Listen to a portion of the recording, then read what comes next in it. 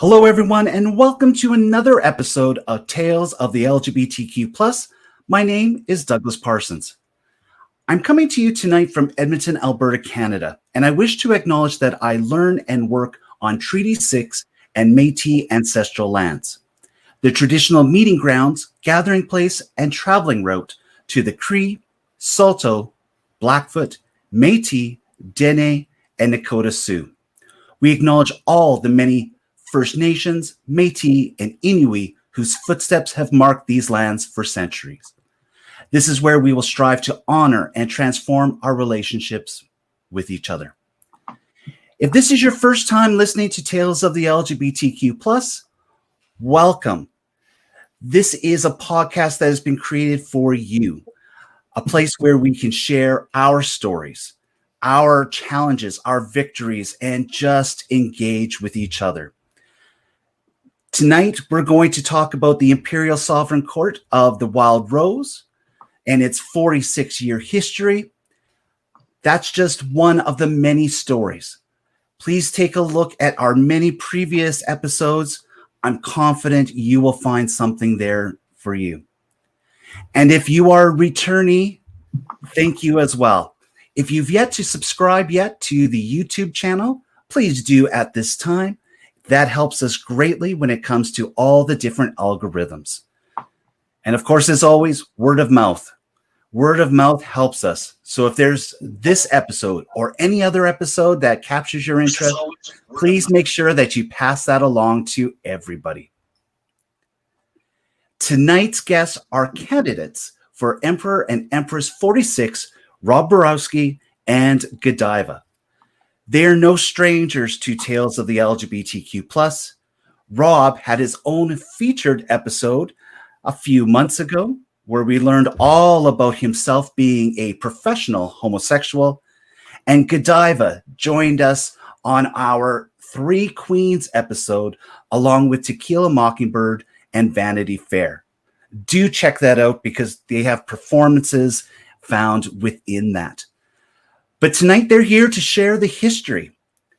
Last week, we had Layaway and Ron Byers share with us the first 20 years of the history for the Imperial Sovereign Court of the Wild Rose, a brilliant operation that has been able to continue throughout this time. Just a little bit of a recap. The Imperial Sovereign Court of the Wild Rose is based in Edmonton, Alberta, Canada. It runs from north of Red Deer up to the border of the Northwest Territories. And it's been this way since its inception in 1976. The Court of Edmonton is proud to be at the forefront for many firsts, many significant Canadian court firsts. They had the first Native American Empress, Millicent I. Canada's first Black Empress, Gracie Spoon. Canada's first female Imperial Crown Prince, Pepe. And Canada's first straight female Empress, Mother Jean, Empress 10. They were also the first Canadian monarchs to be presented in any legislative assembly in Canada in full regalia. The only other person who was able to wear a crown within the confines would be Queen Elizabeth. We're going to continue on to talk about how the Imperial Sovereign Court of the Wild Rose has helped in many ways when it comes to charities that help lesbian, gay, bisexual, trans-identified, two-spirit, intersex, queer, questioning, and allied youths. So, please welcome to this episode, sharing part 2 of the history of the Imperial Sovereign Court of the Wild Rose. Please welcome Rob Borowski and Godiva. Welcome to both of you. Hello. Hello. Now, before we came on to having all three of you here, we have to make mention that Godiva, you do not have one of those light rings on you at the moment. So this is your natural glow, is it not? Absolutely. There is a natural glow that hits me straight from the front. maybe a little from the side at all times. There's nothing natural about her. Hey, both of you were able to watch last week's episode with Layaway and Ron Byers. When we were talking about the first 20 years of the court, were there any stories or pieces of information that surprised you that you had not heard about before? No, I think I'd heard most of them before. I didn't know that. I didn't know Gracie personally, so I was surprised that she was kind of roped in to wrangle Schaefer, because he was definitely a untamable whirlwind. So I didn't know that Leia did not have to go up and get her crown off a pole for Miss Flashback. That was a very big surprise for me, because I let Leia and shimmy. It's usually side to side, but I'm sure she could do it down too. Yeah, there were certainly some stories, especially when they were talking reigns 12, 13, 14, where it's well before Godiva and my time, because we're much younger than Leia and Ron. Just that we didn't know. I knew the names and the general outlines, but there was some nice specifics there about monarchs that I had never heard. So. Yeah. So for both of you, there had to have been a time where you fully recognized that there was this court. There was this group of queens who were out and about doing charity work, putting on shows. When did you first come to know that the Imperial Sovereign Court of the Wild Rose existed? Rob? I guess it would be during reign 24, which is when I moved up here from Lethbridge. I saw some of the production shows that they did that reign at the Roost and possibly Boots, maybe just the Roost. Certainly the first court meeting I was ever at would have been just in advance of Coronation 25. It was a divisive, contentious, chaotic court meeting, and I turned to my friends Jim and Ron and said, "Why would you want me to be part of this organization? These people are nasty." But I stuck with it and learned that most meetings were not like that. That was just a particularly eventful Wednesday at the garage. And we're definitely going to learn more about that 25th year here tonight. Godiva, what about yourself? Because I know you're much younger than even Rob himself here. Well, actually, my first experience with the court was before Rob. I moved here in '99, and I'd dabbled in a little bit of drag when I lived in Red Deer, and I'd gone to Calgary frequently. So when I moved to Edmonton, I fell in with some drag queens, Mia Fellow, who I knew from Red Deer, and Eden Out, who became my drag mother. And they were the Buddies Beauties. They were Buddies queens through and through. And they took me, and I wanted to do drag. I wanted to get involved, but I didn't quite dive in. And they took me to my first coronation, which would have been Coronation 24, I think. Weena Love was stepping down, and Dinah Thirst was stepping up. And I went. I was not in drag. I believe I was Eden's escort and her arm candy for the night, I guess. But I was obviously floored with the gorgeousness and the jewels and all that. I mean, we also had thoughts about some of the performances, and as Buddies Queens, we went to balls all the time, but I didn't really directly become involved until I was Miss Gay Edmonton. So around reign 30, I think, is when I really started to get involved with the court. But we were always on the sidelines, always supporting them and them us. So, wow. It was sometimes we supported them, sometimes they supported us, and sometimes we didn't do either. So sometimes it was contentious. Yeah. For both of you, you have other titles. Rob, you have been an emperor before, but we're not doing necessarily discussions about that specifically, because candidates for Emperor and Empress, 46. So why is it that the court brings you back year after year to take part in whichever way it is that is decided? What is the allure of it? You want to go first, Eva? Sure. I was a little slower to get into it, like I said. I didn't dive headfirst into the court. I dove headfirst into drag and into performance. It was a big part of what I was doing. It was performance-based and less charity-based, I guess. And it wasn't until, again, around Reign 30 when I became much more involved, and I was allowed the opportunity to host fundraisers, and I was even allowed to choose who I could give the money to, which made a big impact for me. And then all of a sudden it was like, oh, I get this. I get the sense of goodwill, and the sense of community, because as bar queens, maybe we were a little off to the side. We had respect on both sides, but we were a little off to the side. And it wasn't until I got involved that I was like, oh, I start to see the broader and broader community.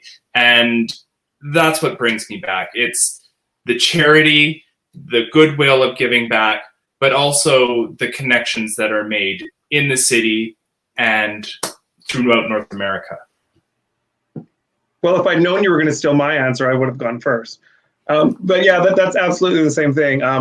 I was thrust headfirst into it. I had known about the organization for about 3 weeks before I was running for Prince, and I've just never really stepped away since. There's certainly been years that I have been less involved, and years that I've been very heavily involved.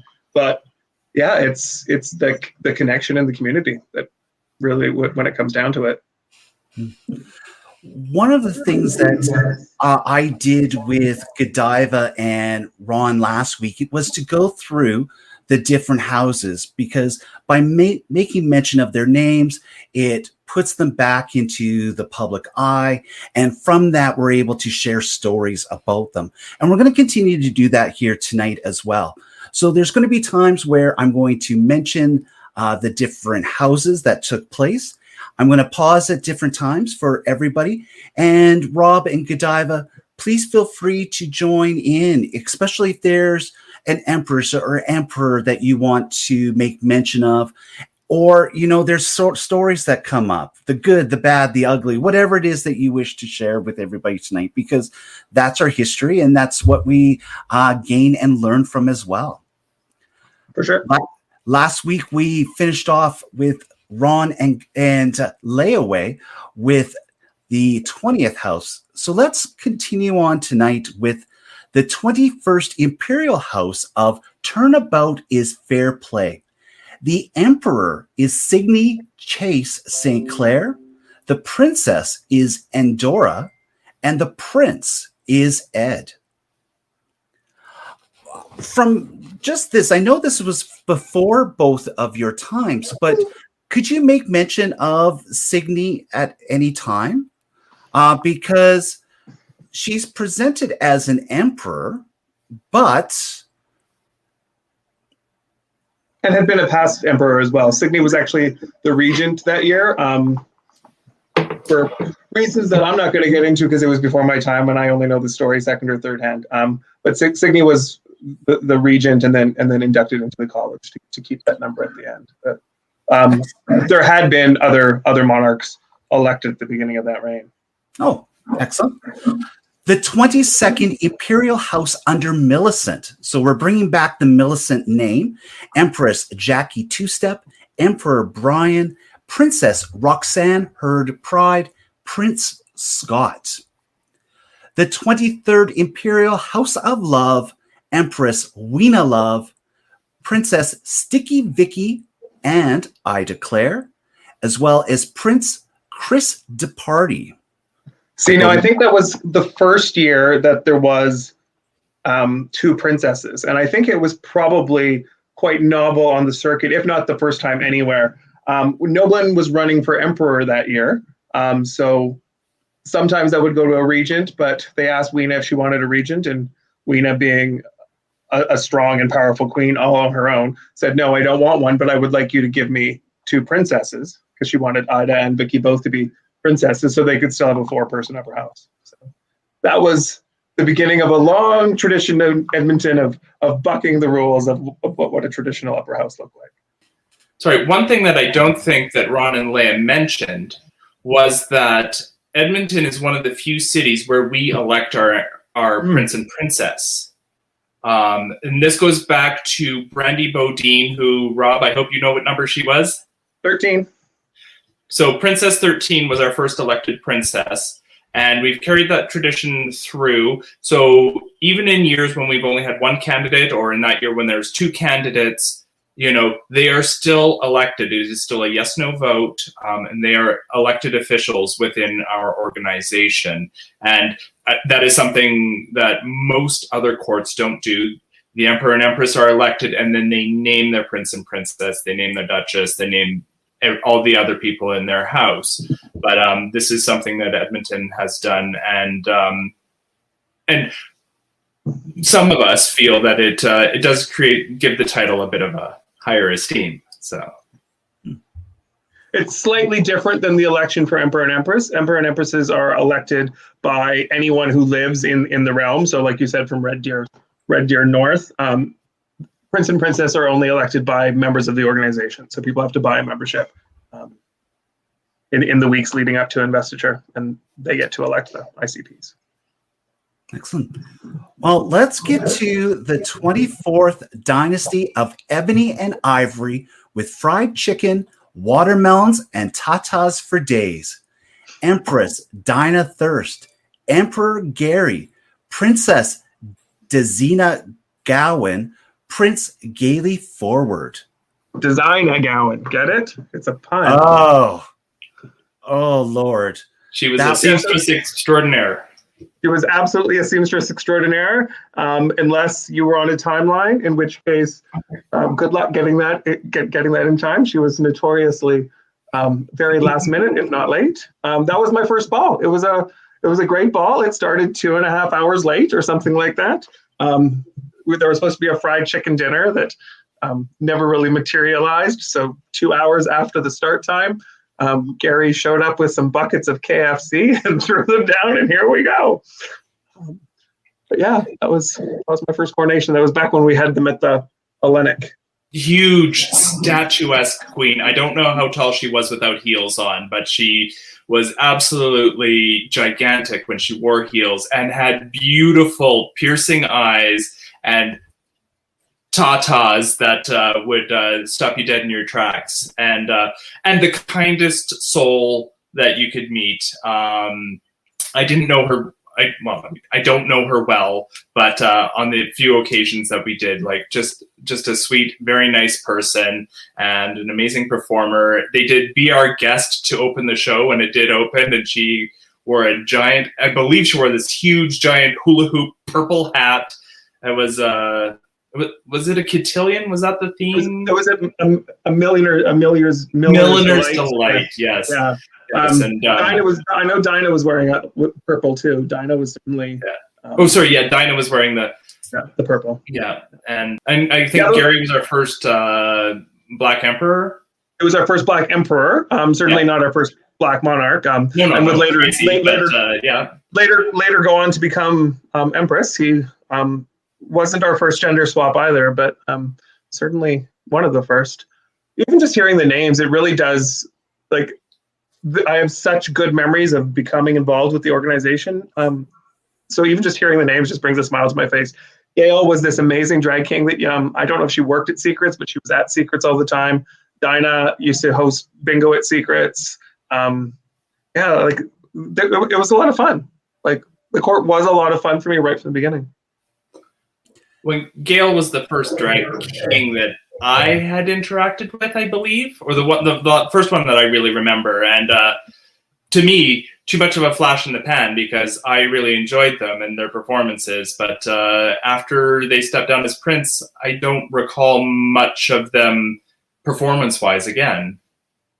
No, and like Gail was, she'd probably kill me for saying this, but she was older than she looked. So when she stepped down, she was on in years. So maybe she was just done with bars and performing, because she really didn't stick around the bar scene even much longer after that. It's possible she married off, as they tend to do. But yeah, I loved Gail. I really remember that year specifically kicking up, in my memory, kicking off all the fantastic production shows. I believe they did The Wiz. They did The Wiz that year, yeah. Chicago. And they did Chicago, which I remember seeing at Buddy's. Best Little Whorehouse was the other one. And Best Little Whorehouse in Texas as well, which was, and Dinah with her Tatas for Days was the perfect Dolly Parton. Absolutely. That's been a big part of the Imperial Sovereign Court of the Wild Rose. These large, over-the-top productions. It's part of the lineage for Edmonton itself. Is there a show that just stands out to you that you remember today that you're like, damn, I can't believe they did that or we did that? I've honestly loved every single one. They bring me joy. During COVID, I tried to track a few down and watch them, and I'm like, damn, we did really, really well. For a bunch of amateurs with no budget, we have put together some very, very well done production shows. Yeah, I've seen Chicago done 3 or 4 times, and I mean, honestly, Chicago's such a great musical. How can you go wrong? And it is different and better every time. I mean, every time I see it, I just think, wow, how did they? Oh gosh, whoever played Velma, whoever played Roxy, they just kill it, and it's because it's demanding, but our performers step up to the chart, or up to the plate. And I've only been involved in a few, but I guess I might be involved in another 1 or 2 this year. I guess we'll see what happens. Well, Rob, you alluded to this next upcoming house that I'm going to make mention of. So I'm definitely going to pause at the end of this one for both of you to add comments. The 25th Imperial House under Millicent, the Celebration Court, from silver screens to Broadway's Follies. Empress Mr. Vera, Emperor Ron, Princess I Declare, Prince Rob Big Onion, and Jim. Yeah, so that was the first year that I was involved. You had Ron in the program last week, so obviously he would have been able to talk a little bit more about it. As his prince, we had a great time that year, though. You'll notice that there was, again, 2 princes, even though there was an emperor and an empress, but it was just Ron had asked me to run. I did not know Ron very well, just through a few months in the Village People, and I said, I will do it, but only if I get to run with my good friend Debbie. So they let us have Siamese princes, and by the end of the year, I was quite comfortable doing things on my own, but I certainly wanted that anchor, I guess, first. We only did 1 production that year. It was Cabaret. I don't know did you see that, Diva? Didn't you do West Side Story? No, West Side Story is years after that. Oh, okay.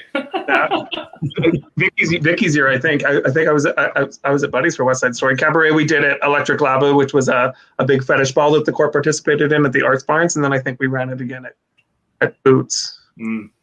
Some of those nights get blurry back there. That was back when I was drinking. I'm going to throw something on the slides here. This comes from Carl Austin, who we can mention as well. He makes mention of the Best Little Whorehouse in Texas. Carl was the manager at the Roost during these reigns. So certainly the Roost was a huge supporter of the court for, I believe, pretty much the Roost's entire existence. And Carl, obviously, a huge part of that support, as well as the Leatherman and the Village People. So, hi, Carl. Thanks for watching. So there's this meeting, and from what I remember from last week, Ron kind of alluded to this feud between the Mr. Vera and himself, always competing for the same title. But here they are now, Empress and Emperor together. Generally, what do you remember about that year in itself? Because this is your first time, Rob, being part of everything. It was a lot of fun. It was the Silver Jubilee. Ron and Vera had been planning this for a long time, so they had very clear ideas in their minds about where they wanted it to go. Because it was the Silver Jubilee, it was rather protocol heavy. Vera had been Emperor 3 times, but this was her first time now as Empress. Her partner was Dinah Thirst, who had reigned the year before. So I think there was also a little bit of I'm going to do this and do this as well, if not better, kind of competition. It was just so much fun though. Like everything about that year was just delightful. I don't remember the coronation happening when they actually got crowned because I believe we left to go to the bar at 2:00. Well, Ron and Vera, that was that long ball. Remember that I told you that started so late. Ron and Vera were crowned at something like 3 a.m. to a rather empty ballroom. It was like reigning monarchs and college. Like it was quite late. Certainly, that was the last time that a ball ever ran that long. I still think sometimes they run too long, but by the time Ron and Vera were stepping down, it was fine tuned. Let's just put it like that. We were not waiting for buckets of cold KFC. There were just so many performances that night. Ron and Vera's step up started over 2 hours late because of the delays with dinner. So, and then there was just tons of performances. Now you have to understand that a lot of what a coronation is, and I don't think they really talked about it, is welcoming dignitaries from other cities, and all of those people that are coming from other courts had introduced. Now, because Ron and Vera had been around since the dawn of time, Ron actually a little bit earlier than that, they knew a lot of people on the circuit, so there was a lot of people from out of town that came, and all of those people had to get introduced. Well, those introductions tend to add up really quick time-wise. But it does, we do the same when we go out of town. We wouldn't want to lose that little moment in the spotlight. Well, it's important to know who's visiting from out of town. And so that when you're sitting at the table, just watching what's going on, you can put names to faces and like, oh, okay, that's who that person is, or that's who that person is. And I mean, this is all pre, Facebook and Instagram. So like this being introduced to the dais would be sometimes the first time you're meeting some of these people. Yeah, absolutely. And let me just throw this in here as well, because on August 14th, so in just over a week, we have a very important date in itself with the next step down as well as the coronation of whomever's going to be coming next. Is this just for people who are part of the court, or can others join in on the festivities as well? It's absolutely open to everyone. Obviously, there's some COVID capacity issues and restrictions that are in place this year, but it's absolutely open to everyone. There's people coming from out of town that'll be here the entire weekend, some of them performing on the Friday night. It's 3 full days of fabulous festivities. And let's put this on the screen here for our YouTube watchers, and I'll make mention of this for our audio listeners later on. To find more information about the upcoming coronation, which is taking place on Saturday, August 14th, you can find the information on their Facebook site. Simply look up ISCWR, the Imperial Sovereign Court of the Wild Rose, for more information to find out how you may be able to watch some of the out-of-town and in-town shows that will be taking place. Well, I think probably, and Godiva, do you agree with me that we could probably just skip the 26th house completely and just move on to the 27th? I don't remember anything or anyone important in. Oh, Ida was in that. Yeah, Ida was in that. She was pretty. And I really like that LaDonna. LaDonna was very strong. Oh yes. And there's so let's just give them credit, and then we'll move on to the 27th house. The 26th Imperial House of the Fun That Was Lost But Not Forgotten Empress Ida Claire, Emperor Rob Big Onion, Princess LaDonna, and Prince Bobby. Obviously, we are having fun because this is Rob stepping up and becoming emperor. So, hey, Rob, you've mentioned about how fun this was and you became part of it, but why was it important for you to step up at that time and become emperor? I had a really good time with Ida.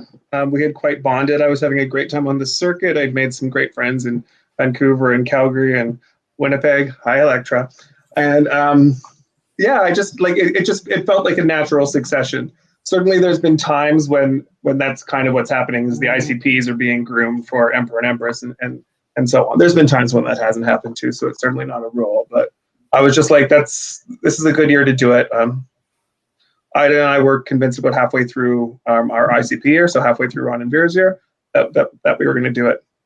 So I just had to convince Ida that she wanted to do it with me, because she didn't like me at the beginning of our year, but she did like me by the end. So we had a great time too. The best story, I think, probably from Reign 26 was the live action rivalry between Edmonton and Calgary. The Battle of Alberta is not just a hockey thing. It was also that year coronations. Calgary was having their theme, a journey through the Stargate or something. I don't know. But Ida and I decided that we were going to get carried in on these giant litters by like a team of people, these heavy monstrosity wooden litters, and get carried in. We could barely fit through their Stargate. It was almost a complete disaster, but we completely stole the show. So then we set up our own little dais. We were having cocktails. Even the reigning monarchs that were supposed to be hanging out on stage saw that we were having more fun, so they came and joined us halfway through. That was also probably the year that Godiva and I met. Godiva was Ms. Buddies that year. Yes, I was. I'll drop it because it's not a court title. I was Ms. Buddies number 1. I guess we knew each other around, and I actually asked Rob to. I think there had been some tension between Buddies and the court that had led up to this, and because when I first started doing shows at Buddies, at the old Buddies on 124th Street, I remember Chicago playing at Buddies, but then I think that was the last court show that played there. And so there was a little bit of tension, and the court wasn't necessarily welcome to do shows or host their events at Buddies. And when I was stepping down, I had asked Rob to be one of the judges to judge the pageant for the next incoming Ms. Buddies. And it kind of bridged a little bit of a gap there, for sure. It was the first time that a court title had been heard in Buddies since sometime in Reign 24 anyway. The court and Buddies were on again, off again for, all of Buddies' duration. But I would imagine a lot of this is that relationship building and then having to reconnect with people and just keeping things moving, especially when you meet with resistance so many different times. You mentioned Calgary, and we're going to talk about the court in Calgary later on when it's closer to their coronation as well, which takes place in April. So we're going to focus more on them at that point. But can you both just mention a little bit about the Calgary court and give them a little bit of props while we're here at this moment? Go ahead. Oh yes, they're a lovely court. No, they're our sister court. Like obviously we have some good-natured rivalry all the time, but yeah, they do amazing things down there. They have had some fundraisers that have blown some of ours out of the water. So they're a little bit newer than us. So we're the older sister, but. And what's their name? 8 months, 9 months. They're the Imperial Sovereign Court of the Chinook Arch. So they get Red Deer South. They added on the Rockies, so the Imperial all of southern Alberta plus the Rockies. So we had to one up them by colonizing Nunavut. So we're all of Northern Alberta and Nunavut, even though I don't think they're actually connected, but nobody wanted the Northwest Territories, I guess. So many amazing people, and like throughout the years, I think one of the first people I remember meeting at the ball, of course, was Dion Boink from Calgary, and he was a titan there for many, many years, and like a gregarious, outgoing person. And I mean, I don't know. I hope to see him again sometime soon. So, and so many other amazing people from Calgary that I've met over the years. But I mean, like going back to like this day and age, like that is somebody who really sticks out. Yeah, people like Rhoda Stiffy and Roxy Ricochet, they were like the Calgary fun queens when Dinah and Vera were like Edmonton fun queens. Alberta was just a whole bunch of fun queens. One of the traditions that used to happen after coronation, the Sunday after, there would be an event called Tough Drag, and where you would get up, and the idea, of course, was not to look very pretty, and quite often it was the emperors stepping up emperors and stepping down emperors, and who would don their most ridiculous regalia. However, I remember the first time I ever met Roxy Ricochet, I was still living in Red Deer, I believe, and I'd gone to Calgary, and I saw something tragic stumble on stage and prance around. And after watching, the gorgeous Devin Mills and Cricket and Sandy St. Peter's, and you see this come on stage, I was like, what the heck is this? But I didn't understand the showmanship of what is Tough Drag at that time. And then I realized when she became Empress, I was like, yeah. And because we're so close geographically, we do have some very tight bond. Like there was a lot of back and forth, and obviously that's been put on hold because of COVID. But people in Calgary, like Ms. Rhonda would come up all the time, or Brendan Barkley, like they're Calgary Monarchs that are so much a part of Edmonton's court. Like, and I'm sure there's some vice versa there. But yeah, there's amazing Monarchs and friends down in Calgary. Just we're better, obviously. See, look at the friendship that's taking place here. But enough of Calgary. This is about Edmonton. The 27th Imperial House of blah, blah, blah, and what a pity, Empress Endora, Emperor Bobby Big Onion, Princess Crystal Ball and Bianca, Prince Mark, the 28th Imperial House of Never-Ending Sunsets and Everlasting Fantasies, Empress Cleo Oprah, Emperor Rob Big Onion, Princess Sticky Vicky, Duchess, Kitten Caboodle, and Connie Lingua. If you say so, because like honestly, I was reigning that year. I don't really remember them being our upper house, but we moved the ball that year from August until May. It was decided that August was too hot. We were tired of competing with the Fringe. I think London or Hamilton or something had their ball on the same weekend as ours. And so we moved it to May. So Oprah only had an 8-month reign. Oprah ran against someone, though. That was the first time I saw a race for the crown. So that was exciting. Nobody was running for, I guess that's actually not true.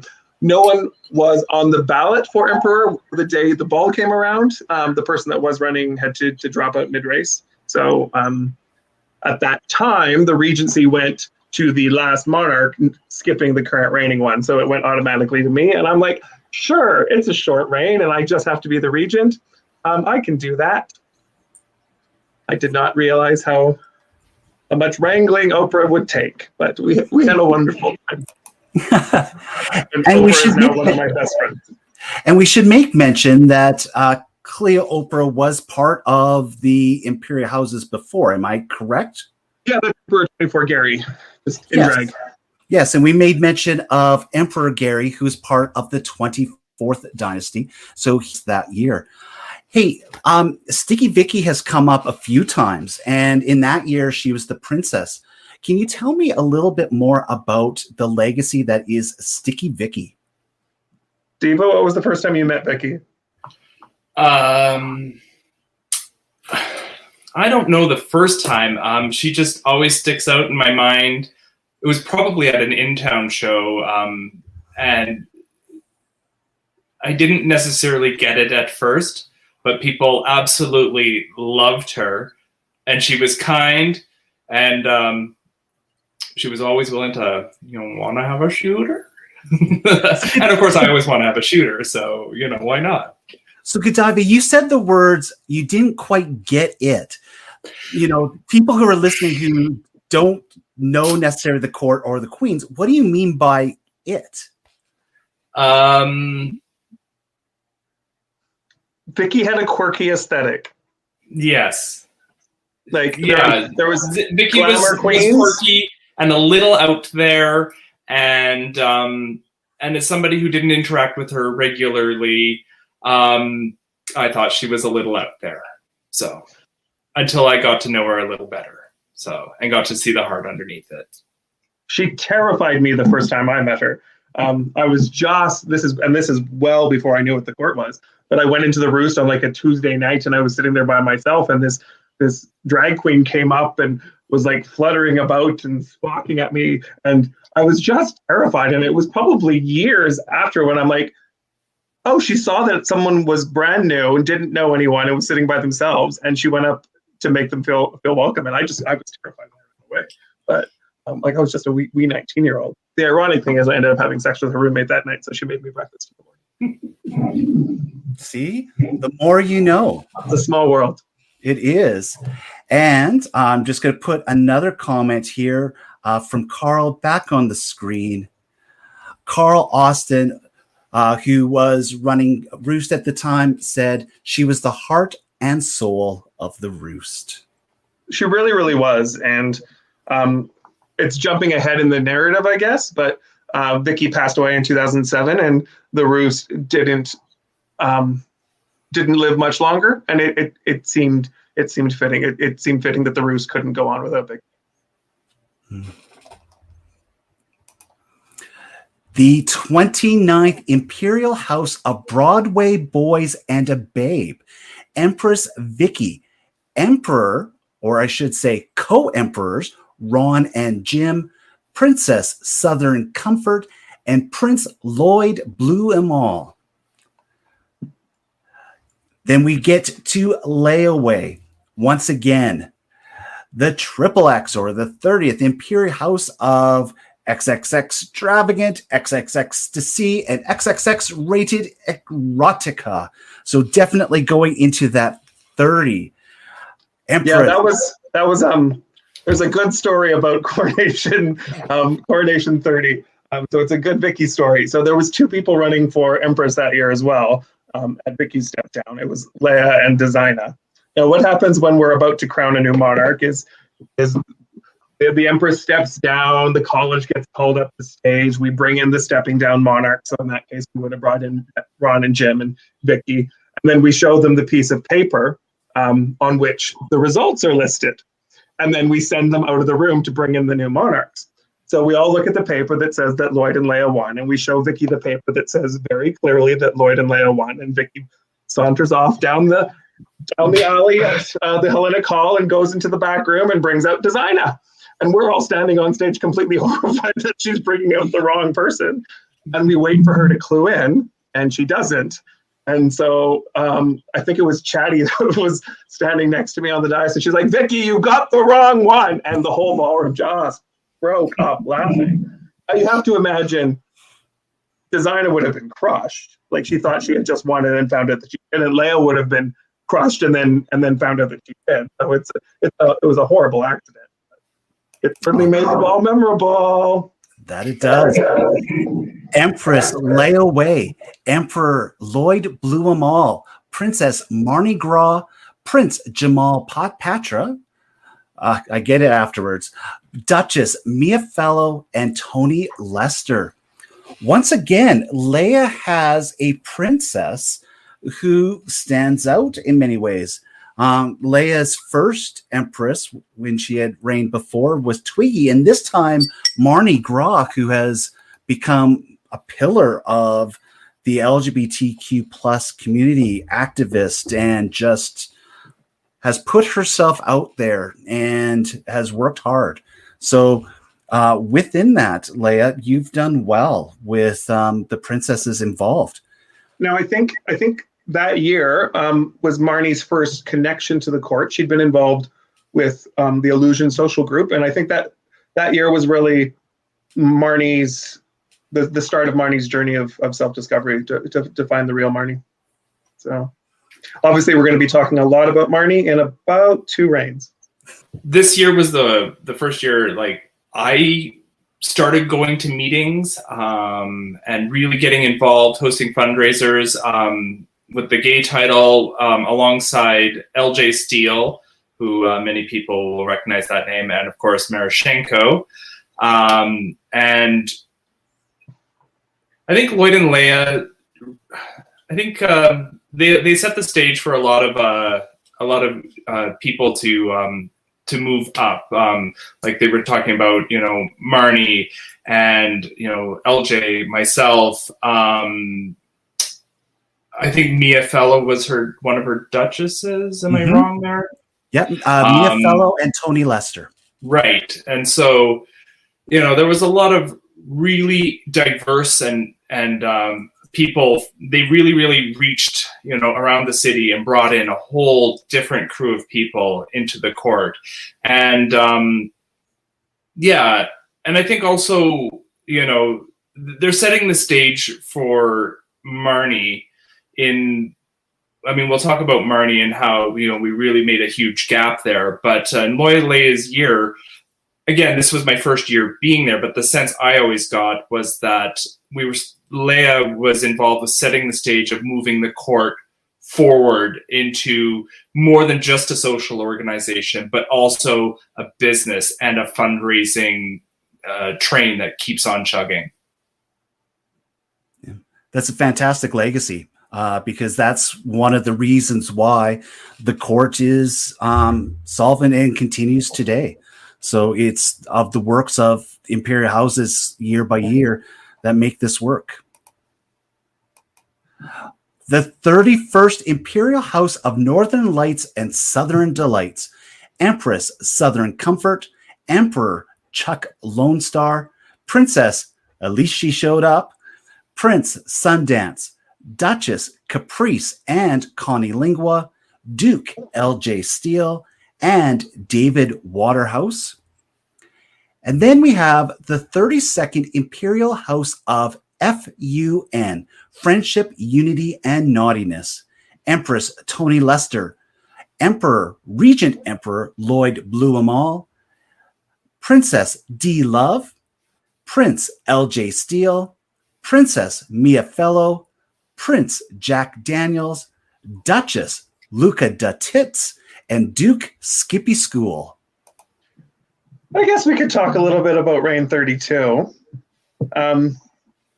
Reign 32 was certainly a year that will live in infamy.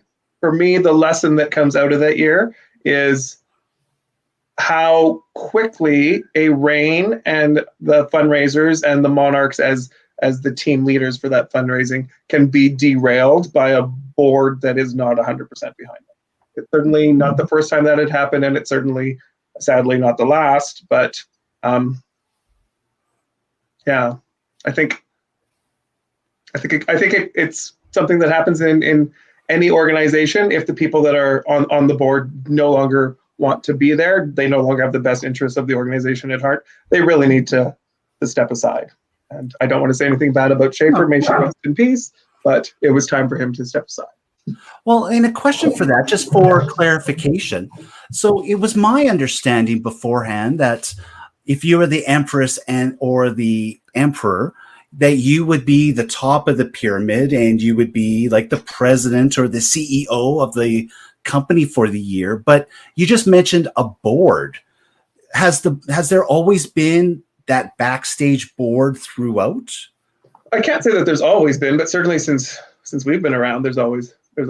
Yeah. Certainly since the fundraising started. I like to think of the Emperor and Empress as the elected figureheads, but also the fundraising captains for the year. That's the term I like to use, is that they're the ones proposing the fundraisers, choosing where the money goes, and putting on the events, but the board is there making the hard decisions behind the scenes. because we are an official not-for-profit organization. I mean, part of the laws are having a board and having meetings, and we are a legit organization, and we have rules that we have to follow, and that includes having the board. The policy, the procedures, and the protocol, the crowns and the gowns is all the face in the show, but there is a real legal, legit working team behind the scenes. Absolutely. I don't know if you, Douglas, or you, Diva, or any of the listeners have been checking out the eCamp podcast that are also doing a lot of LGBTQI history. But they did one recently that they were talking about drag kings in and around Reign 32, and how this troop of drag kings had been rejected from participating in the court. And I think that was a lot coming from the board. We still can't really figure out what happened, and obviously we cannot ask Schaefer. Not that we'd get a straight answer out of him anyway. But yeah, that year was the first time I really saw the damage that can happen when a board and upper house are in conflict. And luckily, I don't think anything has ever happened as extreme since. But like Godiva said, the board is there to manage the business, and the title holders are there to look pretty. But they still have to work hand in hand, and absolutely. And for sure. And I mean, getting the sense that it was doomed from the start, and unfortunately, I mean, we hope subsequent years have definitely tried to mend the bridges and reach out hands, and and learn from our past mistakes, so that hopefully these things don't happen again. So that's great to know, because that then leads to the next house. And this is when I became aware of the court. And part of that had to do with the Empress that was chosen that year. The 33rd Imperial House of Tool and Other Pleasurable Devices, Empress Marnie Gras, Emperor Sundance Lone Star, Princess Kelsey Breeze, Prince Big Daddy Pump, Duchess Ivana Diamonds, and Duke Randy Quiver. Yeah, that was a watershed year in the court. It really did change the organization at its most fundamental level. Probably, and obviously I wasn't there, probably the biggest change in the organization since 1984, Reign 8, when fundraising became part of it. Reign 33, the ball moved back to August, so it was a 16-month reign. Marnie's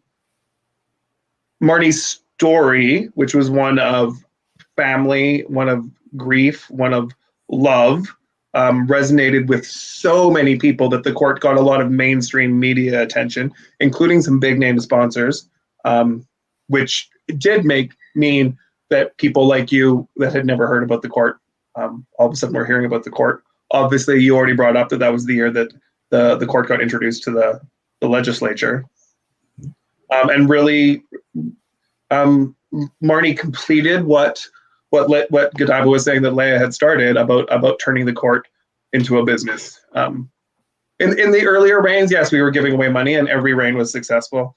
One of the first lessons Vera ever taught me about the court was that if a show raises $5, that's $5 more that charity has than you had when you started. But we were not giving away anywhere near the kind of money that started in Reign 33. So. It's one of the first reigns I remember where money was also being given to things that weren't necessarily a queer organization. Our fundraising was always for our bursary, but Kara's House, HIV Edmonton, the Pride Center, AIDS Research. I'm sure money went other places as well. But one of the big things, and again, the story of family, was that, our money went and bought physical items at the NICU. And I believe they are still there, and they are still plaqued as donated from the ISCWR. But it also, in my mind, it, opened up the world of fundraising to say, hey, we can these other things affect the queer community, These chairs are necessary for queer people as well. Diabetes affects queer people. Heart and stroke affect queer people. So, it broadened where we give our money as well. So, in my recollection. Yeah, the pom-poms just everywhere, and Marnie in the cheerleading outfit, just everywhere, sticks out in my mind. I need to make mention of a Prince here as well, because to this point in Tales of the LGBTQ+, we haven't mentioned him yet, but he's been a big part of many of our lives. And so let's make mention of him properly here. The Prince for this year, Big Daddy Pump. Yeah, absolutely. Big Daddy. I think he was on the board for Reign 32. I think during all the chaos of that board, he ended up getting the presidency thrust upon him, almost as like some sort of puppet or scapegoat. 32, the board was ugly on 32. But I'm really glad he got that opportunity. And again, like Godiva had said earlier about Leia, setting new people up for the reigns to come. This reign really did as well. Big Daddy, Kelsey, Ivana. I can't remember the rest of the reign, but yeah. All three of them would carry the organization through its next 6, 7, 8 years. Let's move on to the 34th Imperial House, Tons of Fun.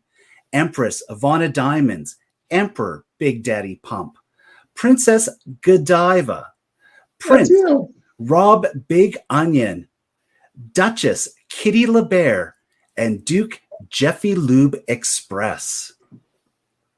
They say it was tons of fun. Was it, or was it not? It was tons of fun, and both of us have hard times remembering certain parts of it. I can tell you what happened during that year.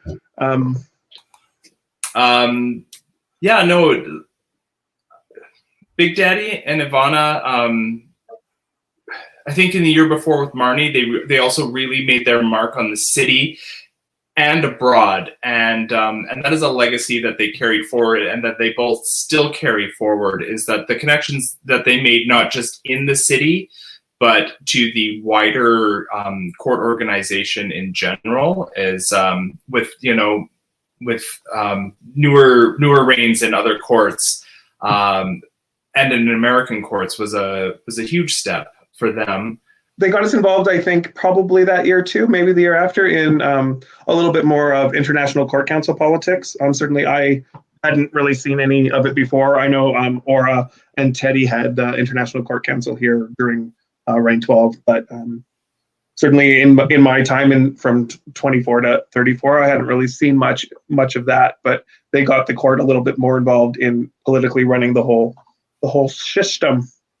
But yeah, I think my biggest memories of that year, I guess, would have been the traveling. We had some great time with some friends on the circuit. There was a great bunch of queens, especially in Regina and Winnipeg. Godiva was probably barred from both of those cities for her behavior during that year. But I've been back since, but I definitely made my mark on the cities as one of the last wild party children of Canada.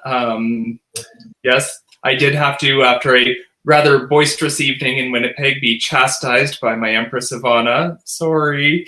After, sharing my gin with a few too many people who might not have wanted it. But for me, it introduced, I traveled to Calgary, but it opened my eyes to the amazing courts in our country, and because Big Daddy and Ivana were so beloved, it made my introduction just feel so natural. And because I was a bit of a wild party child then, not now, but then, they could be regal and stoic, and I could be sloppily drinking gin out of a bucket with the queens from Winnipeg and Regina. See, and that was part of the shift in professionalism that was happening at this time. In the late 20s, when there was a court show at a bar, the bar would be happy even if nobody came except court people, because we were all a big bunch of drunks. now we had monarchs that were not alcohol-centric in their plans for the evenings and expected that of their upper houses. So that was a tweak, right? We are out there doing a job. We are raising money for our charities. That is our primary duty. Getting drunk, having fun, that they can come after the work is done. What were the major productions or shows that took place this year? Or that year, I should say. Oh, we didn't do a production show. Oh. No, there's certainly every year does not have a production show, but this would have been 2008, no, 2009, 2010. Marnie stepped down in 2010, so this is 2010 into 2011. There was a lot of change going on in the city. This is Boots closing, Play closing, Junction opening. We didn't do it. Big Daddy and Ivana they're not production show kind of people. We got them in one in 36, but that wasn't their thing. So that's fair. I also need just to highlight the Duchess Kitty LeBear, otherwise known as Dwayne Holm. He always gets a kick when he gets mentioned in any of my episodes, which seem to be a lot for a while. So he is just the mascot of this podcast, it seems. We are still waiting for Empress Kitty LeBear. Yeah. There we go, Dwayne. That the people are talking. Well, you can be Emperor Dwayne if you want. I don't care. It's 2021. The 35th Imperial House of the Lady and the Tramp, 101 Puppies in Tow, Empress D. Love, Emperor L.J. Steele, Princess Daisy Chain, Prince Jeffy Lube Express, Duchess Kara S. Maddock, get it once again, it takes me a while, and Duke J.J. Velour. I think right now would be an excellent time to stop and just mention the Emperor for this year, L.J. Steele. LJ was amazing. I never really was that close with him though, because I was quite envious of LJ. He had this choreography skill that came super easy to him, and as a complete white boy rhythm, I could not dance, and so I was very jealous of that. He was super outgoing, which I had to work to do, especially after I became sober. So I was quite envious of LJ. When Godiva and I were running for Big Daddy and Ivana as Prince and Princess, LJ was also running for Prince, and I was convinced not only that I was going to lose, but that was the way that Godiva wanted it to end up, because they had a very successful year reigning as gays, whereas Godiva and I had worked together at Buddies and Woodies, and maybe not quite as successful because I was a hot mess. But yeah, LJ was an amazing addition to the court and to the circuit. He had a knack for mentoring anyone, but especially maybe like the misfits or other people that weren't automatically welcomed by other people, because it can be a little cliquey. Diva? I knew LJ for years. From being Mr. Gay, and then I don't remember necessarily wanting the crown to go one way or another. Certainly LJ was something that I knew, but I also knew and had worked with you. I remember being a little jealous when LJ ran because I wasn't ready. And I don't think Rob was ready to take it on again. You'd taken a step back to be Prince. But I was happy to be LJ's first wife or first concubine or whatever it is he wanted to call me. And I always got a little joy rubbing that little snub in Dee's throat and tweaking Dee's nose with that. They had such an amazing year, though. Yeah. And LJ was such a powerhouse, and that they managed to do great things. They did a production show. They did a production show of Glee that year. Glee was really big, so they did a production show called Glee, which was all numbers from Glee. Drag is already requiring the audiences to stretch credulity sometimes when it comes to, you don't necessarily look like the gender you're portraying. Well, Glee require them to stretch away. You don't look anything like the age that you're supposed to be portraying. This is the oldest high school in the history of the world. I love it. Now, for people who are not part of the court who will be listening to this later on, LJ Steele is no longer with us, unfortunately. He did pass away a few years ago, and his loss is still felt within the community today and forevermore. And so definitely somebody that everyone should check into to find out more about, because as you mentioned, Rob, he was a mentor to the quote unquote misfits, and he seemed to have that time for everyone during that time. So I just want to take that time just to elevate LJ and make sure that we recognize his efforts with the Imperial Court of the Sovereign Rose. Oh, wait a minute. The Imperial Sovereign Court of the Wild Rose. Oh boy. I'll edit that part out later because I have. You're going to get it eventually by the end of Carrie and Tanner's podcast, maybe. Oh, maybe. And then you're going to have to memorize it all again for Calgary. So. Oh, Lord. Just call them Imperial Sovereign Court of the Wild Rose South. Oh, I like that. I love it. Or the alternates. The 36th Imperial House. This one confuses me greatly when I took a look again. I know a little bit about the background, but I definitely want to know more about this. The 36th Imperial House of everything that was old is new again. The circle of life continues. Up to this point, there's one empress, one emperor. This year, Empress Ivana Diamonds, Empress Leia Wei, Empress Marnie Gras. With our emperors, we had Emperor Big Daddy Pump, Emperor Jim McBride, Emperor Rob Big Onion, Princess Vanity Fair, Prince Stiffy Steele, Duchess Clara T, and Duke Just Bob. See, nobody wanted to run that year. When LJ and D were winding down their year and we sent out the call for applications, nobody applied.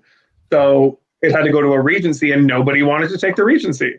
So it was decided that a team would do it. We're like, well, none of us want to do it on our own, but we'll do it with you and you and you and you. So the six of us took that on. And the whole point of the year was to, again, set up some future years. So like we had Vanity and Stiffy and Just Bob, who all would go on to become monarchs in their own rights. But we did 3 production shows that year. That was a lot of fun.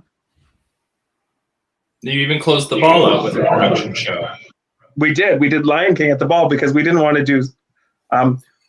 when we have that many reigning monarchs, we don't all want to do last walks, Imperial Sovereign Court of the Chinook Arch, I'm talking to you. So we did a production show instead. Calgary's got like a dozen monarchs right now because they're also having a regency year. So we did Lion King, Avenue Q, and Rocky, maybe Little Shop. Don't really remember. It all blurs together. Rocky Horror. I think we did Rocky Horror, Avenue Q, and Lion King. You know, it tells you that my musical skills are off sometimes because you mentioned Rocky, and I'm like, I don't remember Sylvester Stallone singing at all. So that would have been a confusing one to me. But the only time that Rocky ever factors into Edmonton drag history is when we start talking about the Stardust Lounge. That was their intro music was the theme from Rocky. Well, there we go. Is it hard sometimes to finish out the year as an emperor and empress? Because it sounds like the amount of travel that one has to do, the commitments could be very overwhelming for people. So I'm shocked that this year, the 36th reign that we're talking about, that we have multiple. So I'm shocked it took until here for this to happen. But can you, or Rob, I guess in this case, can you talk about it's a lot, how much of a commitment it is? It's a big commitment. It was more back then. There's less travel requirements now, but you know what it is when you're getting into it. And the travel and the circuit is what makes us different than just a bunch of drag performers raising money for charity, because we could do that easily without being a court. But being on the circuit, connecting with those courts in other cities, is what elevates us to an international organization. But all those requirements getting in. So hopefully you've picked an upper house that's going to help you get through it. Hopefully you have a supportive employer and partner, and hopefully you have a cooperative board, and that makes the year go a lot easier. If you don't have any of those things, then good luck. The 37th Imperial House of Runaway Gypsy Brides and Latex Wife Beaters.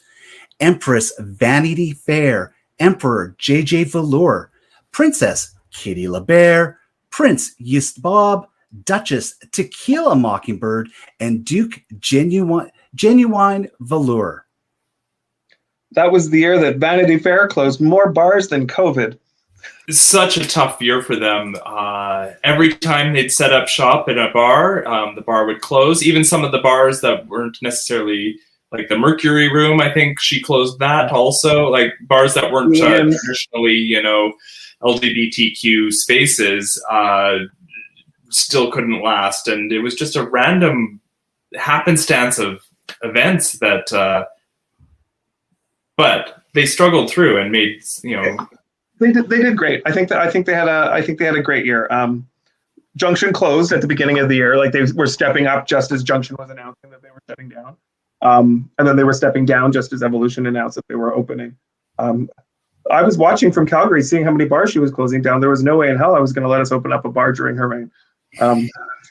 But upstairs open, they did great. We try not to compare money from year to year, but they gave away just as much money as everybody else was giving at the time. So they just had to work a hell of a lot harder for it. So kudos for them. Yes, I've got a story to share for both this year, but I will not share that at all. But Farley, if you are listening, wink, wink, nudge, nudge. That's what I will say about that. Let's quickly move on to the You're going to have to tell us what Miss Farley Fufu has to say about this after we log off, okay? Yes, absolutely. Absolutely, I will. And that was my year that I became involved in the court in some way. The never told before story. The 38th Imperial House of Royal Crowns and Crown Royal. Empress Daisy Chain, Emperor Jeffy Lube Express, Princess Kelsey Breeze, Prince Jacques Strap, Duchess Myra Maines, and Duke Randy Quiver. A married couple leading the way at the top. I don't know that had ever happened before. We had certainly seen married couples back to back, kind of like with Dinah and Vera.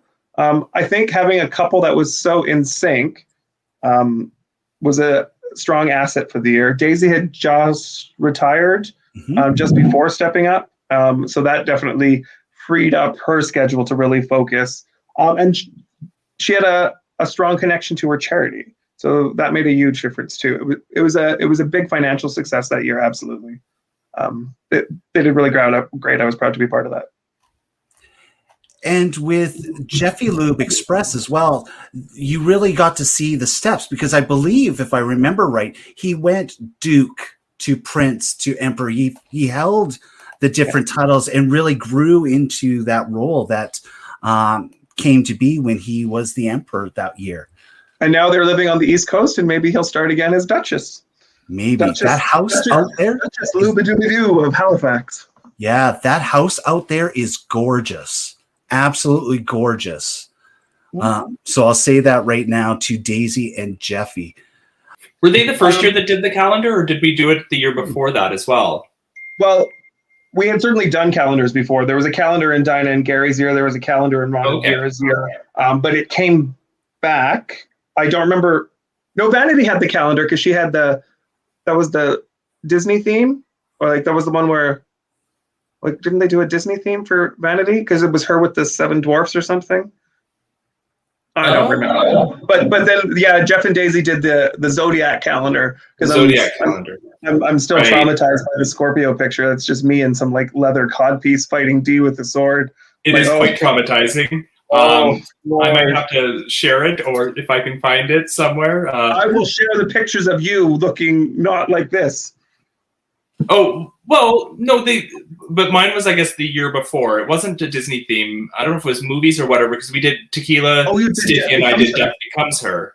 Yeah. The cover, which is, and I don't remember what happened to our photographer. They were simply fantastic, but they did amazing work.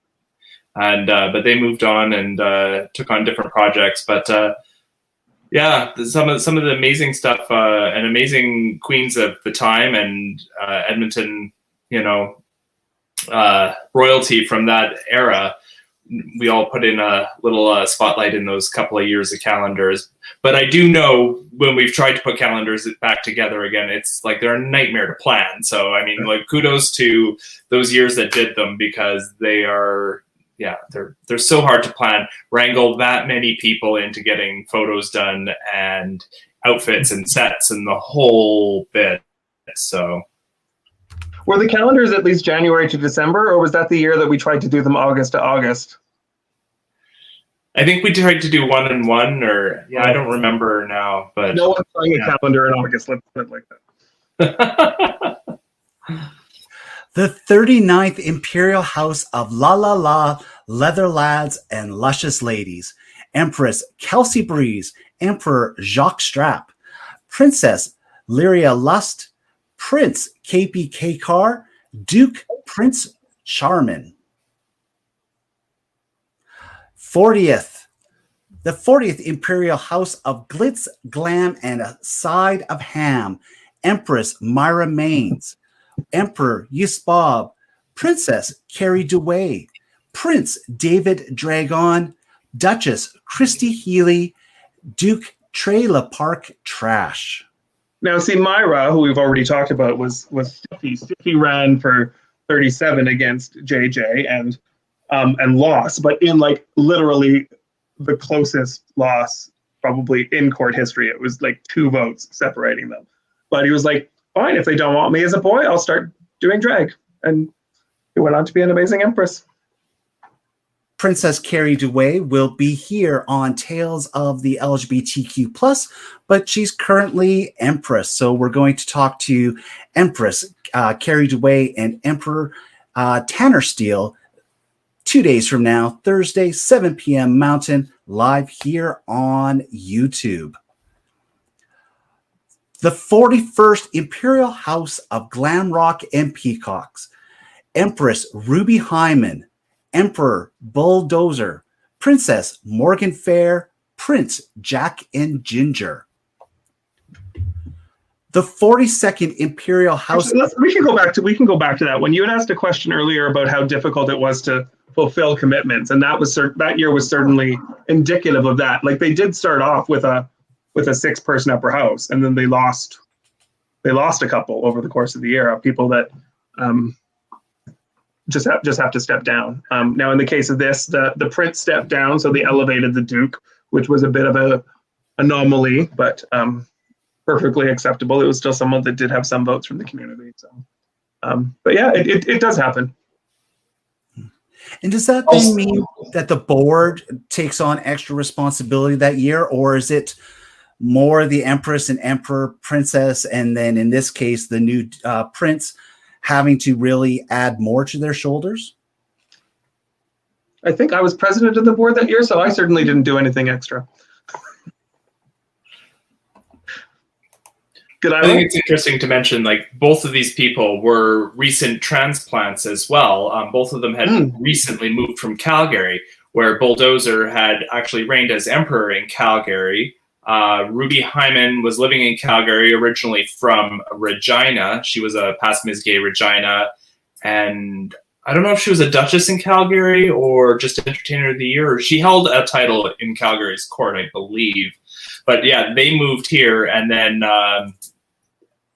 and we're quite recent, I believe. No? Yeah, Bull would have only been here a couple years. He moved up here in 2013. Yeah. He moved up here like just in Jeff and Daisy's year. And Ruby was not living here when she competed for Anne's the first time. So right. Ruby would have literally just moved here. I think Bull was probably the first time that we had a Edmonton Emperor or Empress who had been Emperor or Empress in another city. I can't think of anyone else.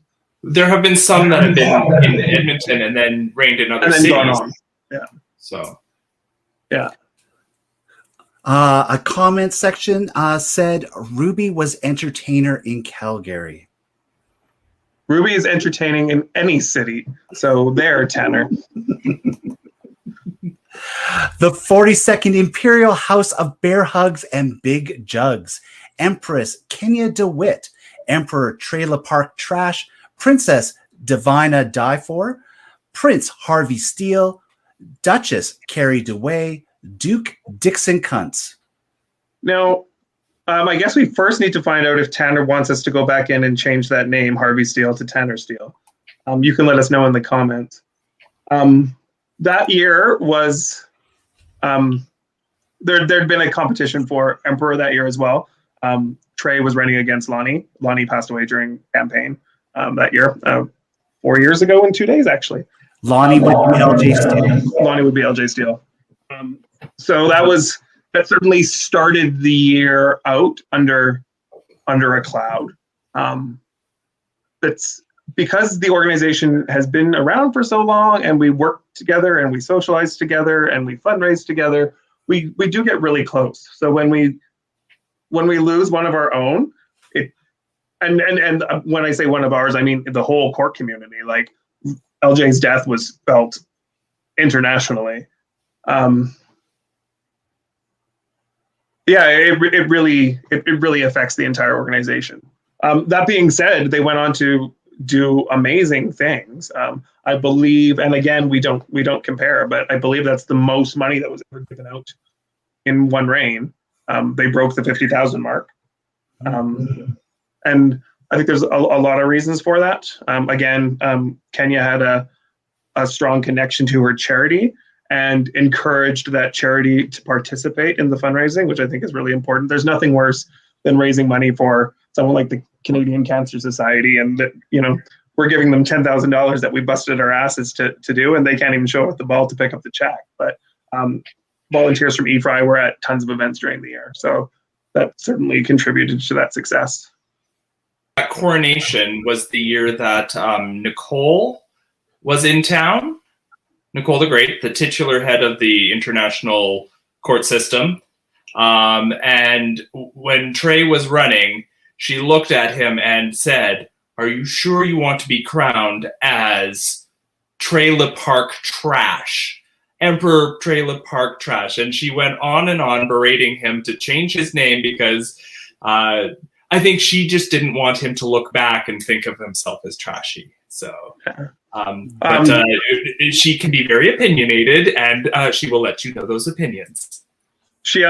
I think Trey took it the wrong way. He probably took it to mean, "Oh, you don't think I should be an emperor?" Because, of course, then he became increasingly Cinnamon Bonbon, or sorry, Trey, I still don't know your name. I want to give a shout out to, I have thought of one of those monarchs that reigned here and then went and reigned in another city, and the Trailer Park Trash made me think of it.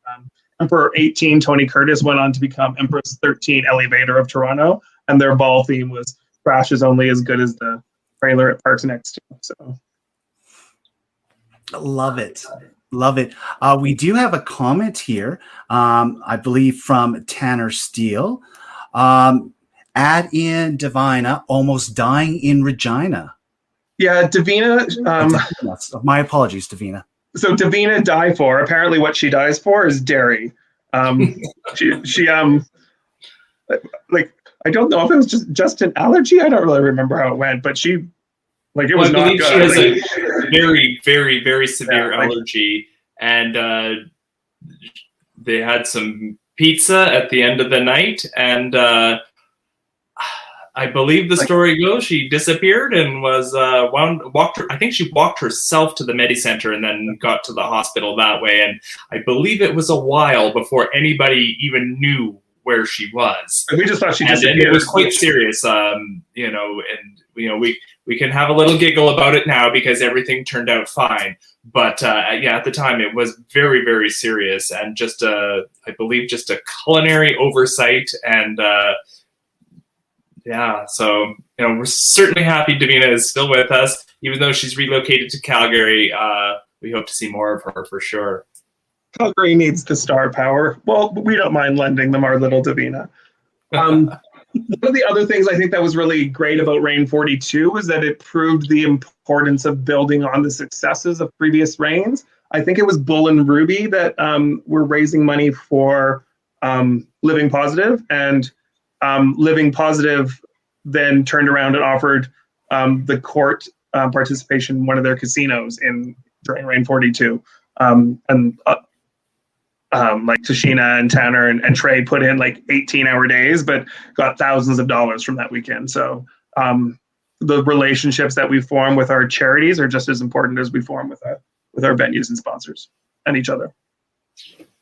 Excellent. And shout out to Tashina as well, who is watching, as she has made a mention about Tanner's name. So it has been updated. We're getting close to the current house, who we'll talk to on Thursday.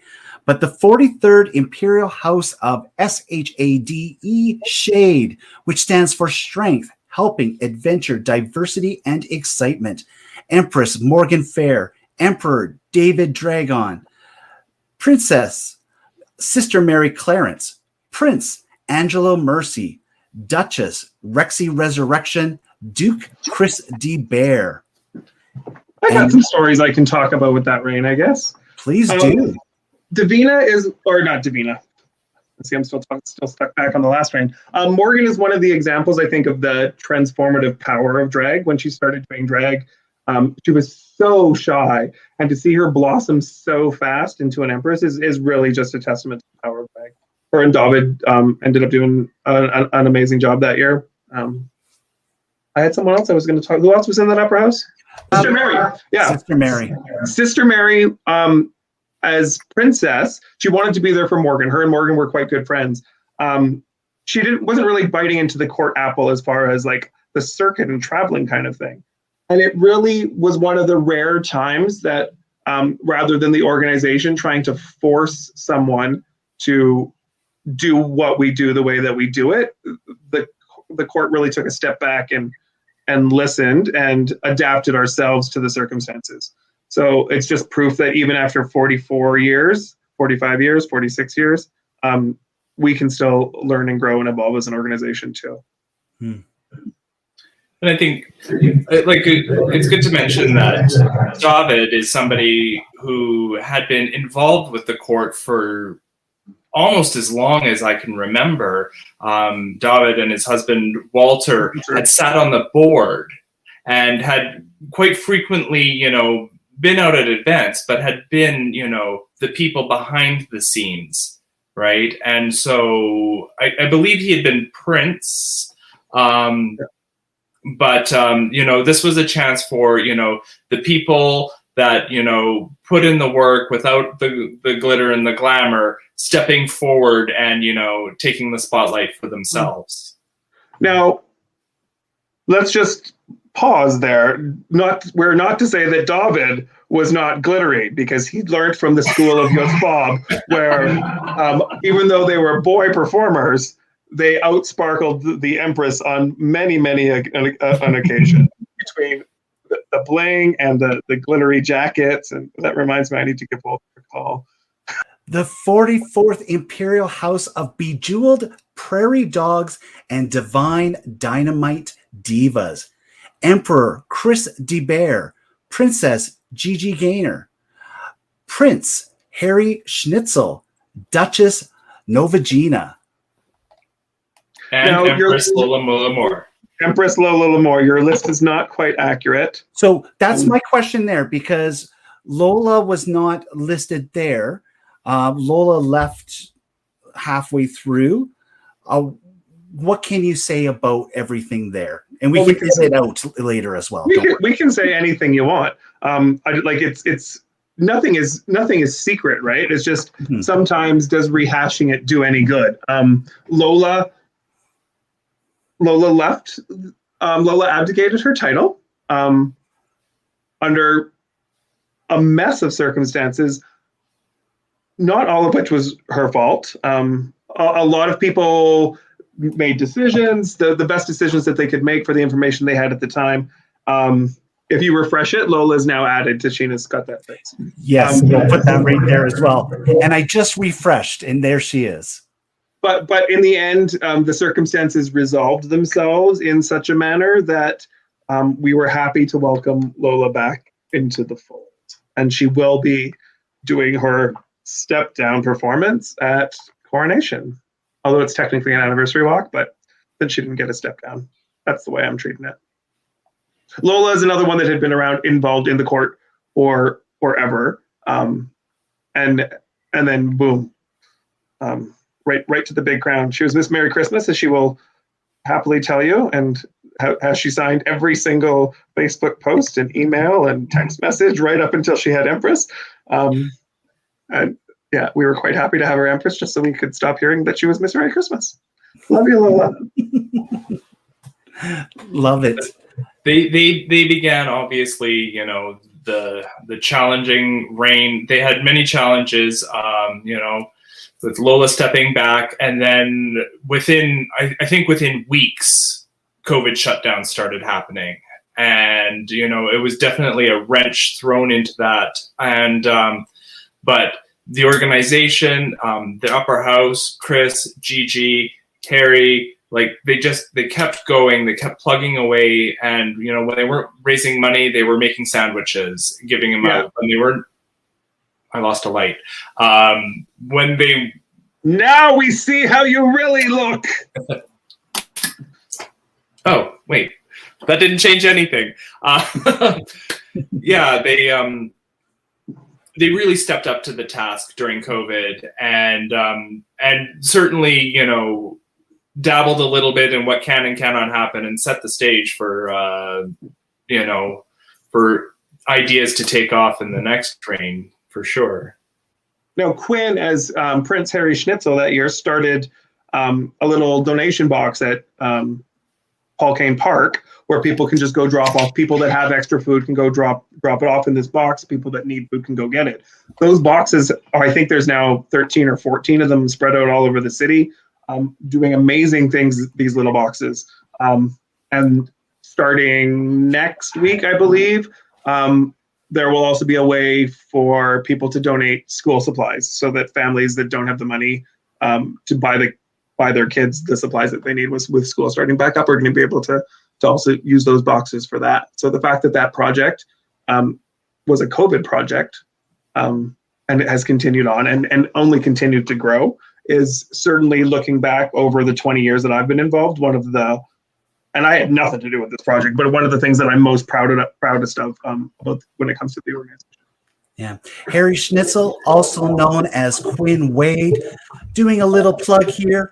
You can definitely go back to the archives of Tales of the LGBTQ+, because there's a one-on-one interview with Quinn where he talks about his life, where he fits in with the LGBTQ+ community, and he definitely talked about the Love Good boxes and the genesis of it. So do take the time to seek that information out. You can find it on YouTube if you want to watch our faces, or if not, you can listen to it through audio. We've come to this end here in a way. We have one more house to talk about, but I'm going to save that for Thursday, because on Thursday, Carrie Dewey and Tanner Steele will be joining Tales of the LGBTQ+ to talk about this past year, why they stepped up during this year of COVID, talk about the challenges, but also the successes and what they would love to see as their legacy. I know that they're listening to this podcast right now, so I gave them a little bit of an idea as to what to be prepared for Thursday. Rob and Godiva, you've shared so much information with us tonight, and like fantastic to hear just some of the stories. And I feel that many times we're just touching upon things. Rob, you wrote a part 2 that's part of ECAMP.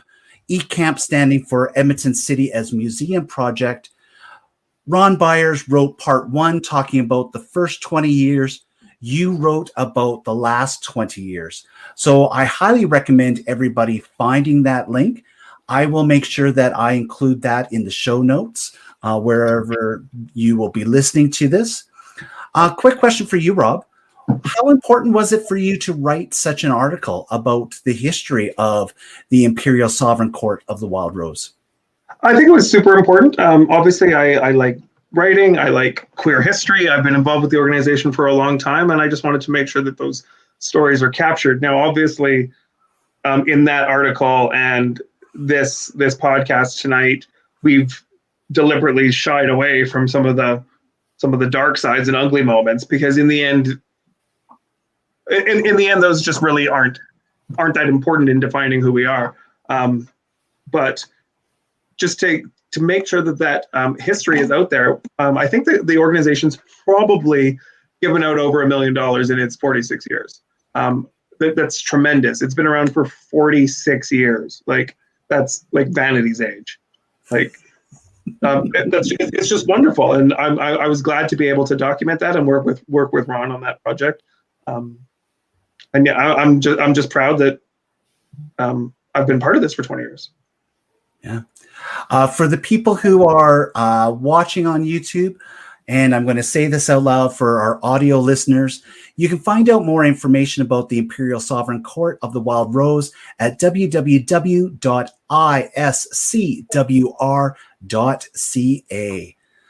Again, that link will be found in the show notes. To learn more about the international court system that was created, and Edmonton has taken cues from it, but also have thrown away the rules of the international court system whenever they want. You can find more information about that at internationalcourtsystem.org. Hey, the last 2 weeks have all been talking about this court here in Edmonton, Northern Alberta, and it's giving back to the community since 1976, which is absolutely brilliant. What do you both see as being the lasting legacy for the Imperial Sovereign Court of the Wild Rose? Connection. We give money away. We do good works. We do fundraising, but the people that are in the organization, hopefully we build a bond within the city, but then within the greater organization as well. And hopefully, like, we can connect with those charities. We can, the people whose lives that we touch through good deeds. And I remember many, many, many years ago, Sue, lesbian Sue, she had taken one of our bursaries, put herself through school, and when she was settled, she gave that money back. Those are the connections we make. The court is an agent for change in the city. It's a family. Certainly, like any family, it's dysfunctional at times. It is far from perfect. But the connections that the people form with each other in the organization, the connections that we can form with venues, we help people grow. We help people become their best selves, their authentic selves. We're a home. We're so many things. I actually get super emotional about it, and I think that's partly because I'm getting so old, and partly because we're about to do this again, and I'm really excited to have the opportunity to do this with a really good friend who I have been pushing to run for Empress for maybe next year for the last decade, it feels like. And I really am proud of what the last two reigns have accomplished under tremendous duress and stress. And so the opportunity to build on that legacy. And in the end, the legacy, like I've said, just comes down to connection. Yeah. When those tears start to fall on camera, can you please bring your camera closer to your face? Because I always love having those Barbara Walters moments. And I would love to be able to have those Rob Borowski tears on screen. Hey, you've mentioned this here as well. August 14th, Saturday, 2021, the coronation that is coming up. Can you tell us more about what people will have to see and do that night if they wish to attend? Well, they'll get to see an amazing show featuring anniversary performances from many of the monarchs that have been discussed in the last two podcasts. So in the last 3 hours of people talking about the history of the organization, they'll get to see performances from the candidates. Who are those candidates? Oh wait, us, and some special in-town and out-of-town guests. But they can also just come vote. It is a yes or no Friday. Voting is Friday from 5 to 8. And where does voting take place? At the Westmount Community Hall from 5 till 8. You need to be a member, or not a member, sorry, you need to be a resident of Alberta, Red Deer North. Come vote. If you cannot stay for the show, that's okay. Just come and vote and show your support for us and for the organization that way. So, I mean, we want you to come see the show. Don't get me wrong. But if you have other things going on and you can't, just all you have to do is come by and vote and let us know whether you want us or not. Oh, and on the Saturday, of course, the 45th Reign is also going to give away all of their money. Some students will be very happy with big bursary checks. This Reign focused on bursary. They raise money for other things too, but bursary has been their focus. And that's been wonderful to see. It'll certainly make a big difference in a lot of students' lives. And of course, the Sunday afternoon at Evolution, in the afternoon, there is a victory party celebrating Emperor and Empress 46, whoever they may be. Should there be a no vote, that party will be on the sidewalk outside the bar. And I'm just giggling away. My birthday is on August the 13th, and perhaps I can just say that for my birthday, I would love for people to show up and do a yes vote for Godiva and Rob, of course. I mean, I've done it 3 times, so do I need to do it a 4th? I mean, we're not allowed to talk about past titles. I am just a candidate. I no idea what I'm talking about. Thank gosh I didn't have to do all the previous titles. I'm still winded from having to do layaways from last week. So that's for sure. One final question for both of you here. We're coming up to the 50th year of the creation of and the legacy of. What do you both for that 50th year when that takes place? And if you want to be Emperor and Empress that year, are you all starting to do your campaigns right now? Well, you really should be, because I think some people are already quite planning that. Would that be gold? Is 50 gold? Sure. I don't know. Is 50 diamond?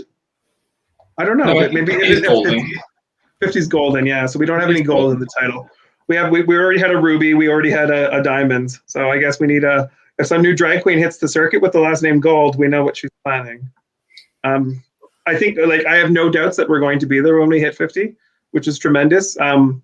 Should Godiva and I be elected, we'll be lucky enough to be reigning during the 50th anniversary of Courts in Canada in Vancouver next spring, which is very exciting. Kenya and Tanner have already declared their candidacy for Emperor and Empress 50. So exclusive. Because they've started campaigning, I will ensure that they're disqualified. I really encourage everybody to get involved. I know that Godiva and I would really like this year to be another one of those years where we're setting people up for future success. The people that we are planning on having in our upper house, we all believe in. They are all future Emperor and Empresses. Maybe they will be 50. I don't know. And we hope to mentor many more people. Like what Rob was saying, like setting the stage and, letting people know, you have what it takes, take the next step, do it. So, yeah. And getting involved and hoping that they see the connections, that they make the connections. And even if they don't, or are not able to run for Emperor and Empress, that connection still lives inside them. I mean, we have many people who are involved and will never see the stage, Kari, Shauna, John Kerr, Walter, so many people that have sat on the board, supported our organization, And, they make those connections as well. Like, you don't have to be on stage to do it. Yeah. Previous guests, Pam and Karen Hoffman, mentioned many times, both on video and just personally knowing them, how much going to the shows with the court saved lives. You save lives. It's so important. Godiva, Rob, thank you so much for taking that baton from Layaway and Ron Byers and going through more years than they did, in fact. Yeah, it's a lot of work. It's exhausting itself. So thank you both. Good luck in the upcoming week. And we look forward to a fantastic reign as you look over this majestic land. Thanks for having us. Thank you so very, very much for letting us be part of this. And there was definitely some big shoes to fill with Ron and Leia. So I hope some of the stories we shared, either brought back memories for some people or shone a light on memories that people didn't know. Yeah, absolutely. So this Thursday, we are talking more about the Imperial Sovereign Court of the Wild Rose with Tanner Steele and Carrie DeWay. That's live this Thursday, 7 p.m. here on YouTube. You'll be able to watch this telecast later on as well. Next week, we still have 2 brand new episodes coming. Both of the people are from outside Alberta. On Tuesday, August 10th, we have Devanan Hubert.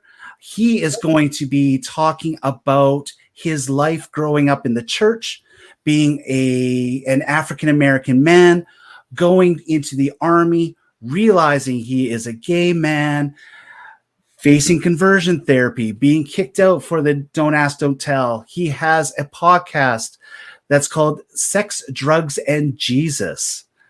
So we are going to talk to him. And then next Thursday, we have Dr. Lulu, who is a psychiatrist who talks to parents of queer children and helps those parents find some level of acceptance. So it's going to be an enlightening conversation there. Once again, thank you, Rob and Godiva. Want to thank all of you for listening to tonight's episode of Tales of the LGBTQ+, reminding you to be good and always text when you get home. Until next time, everybody.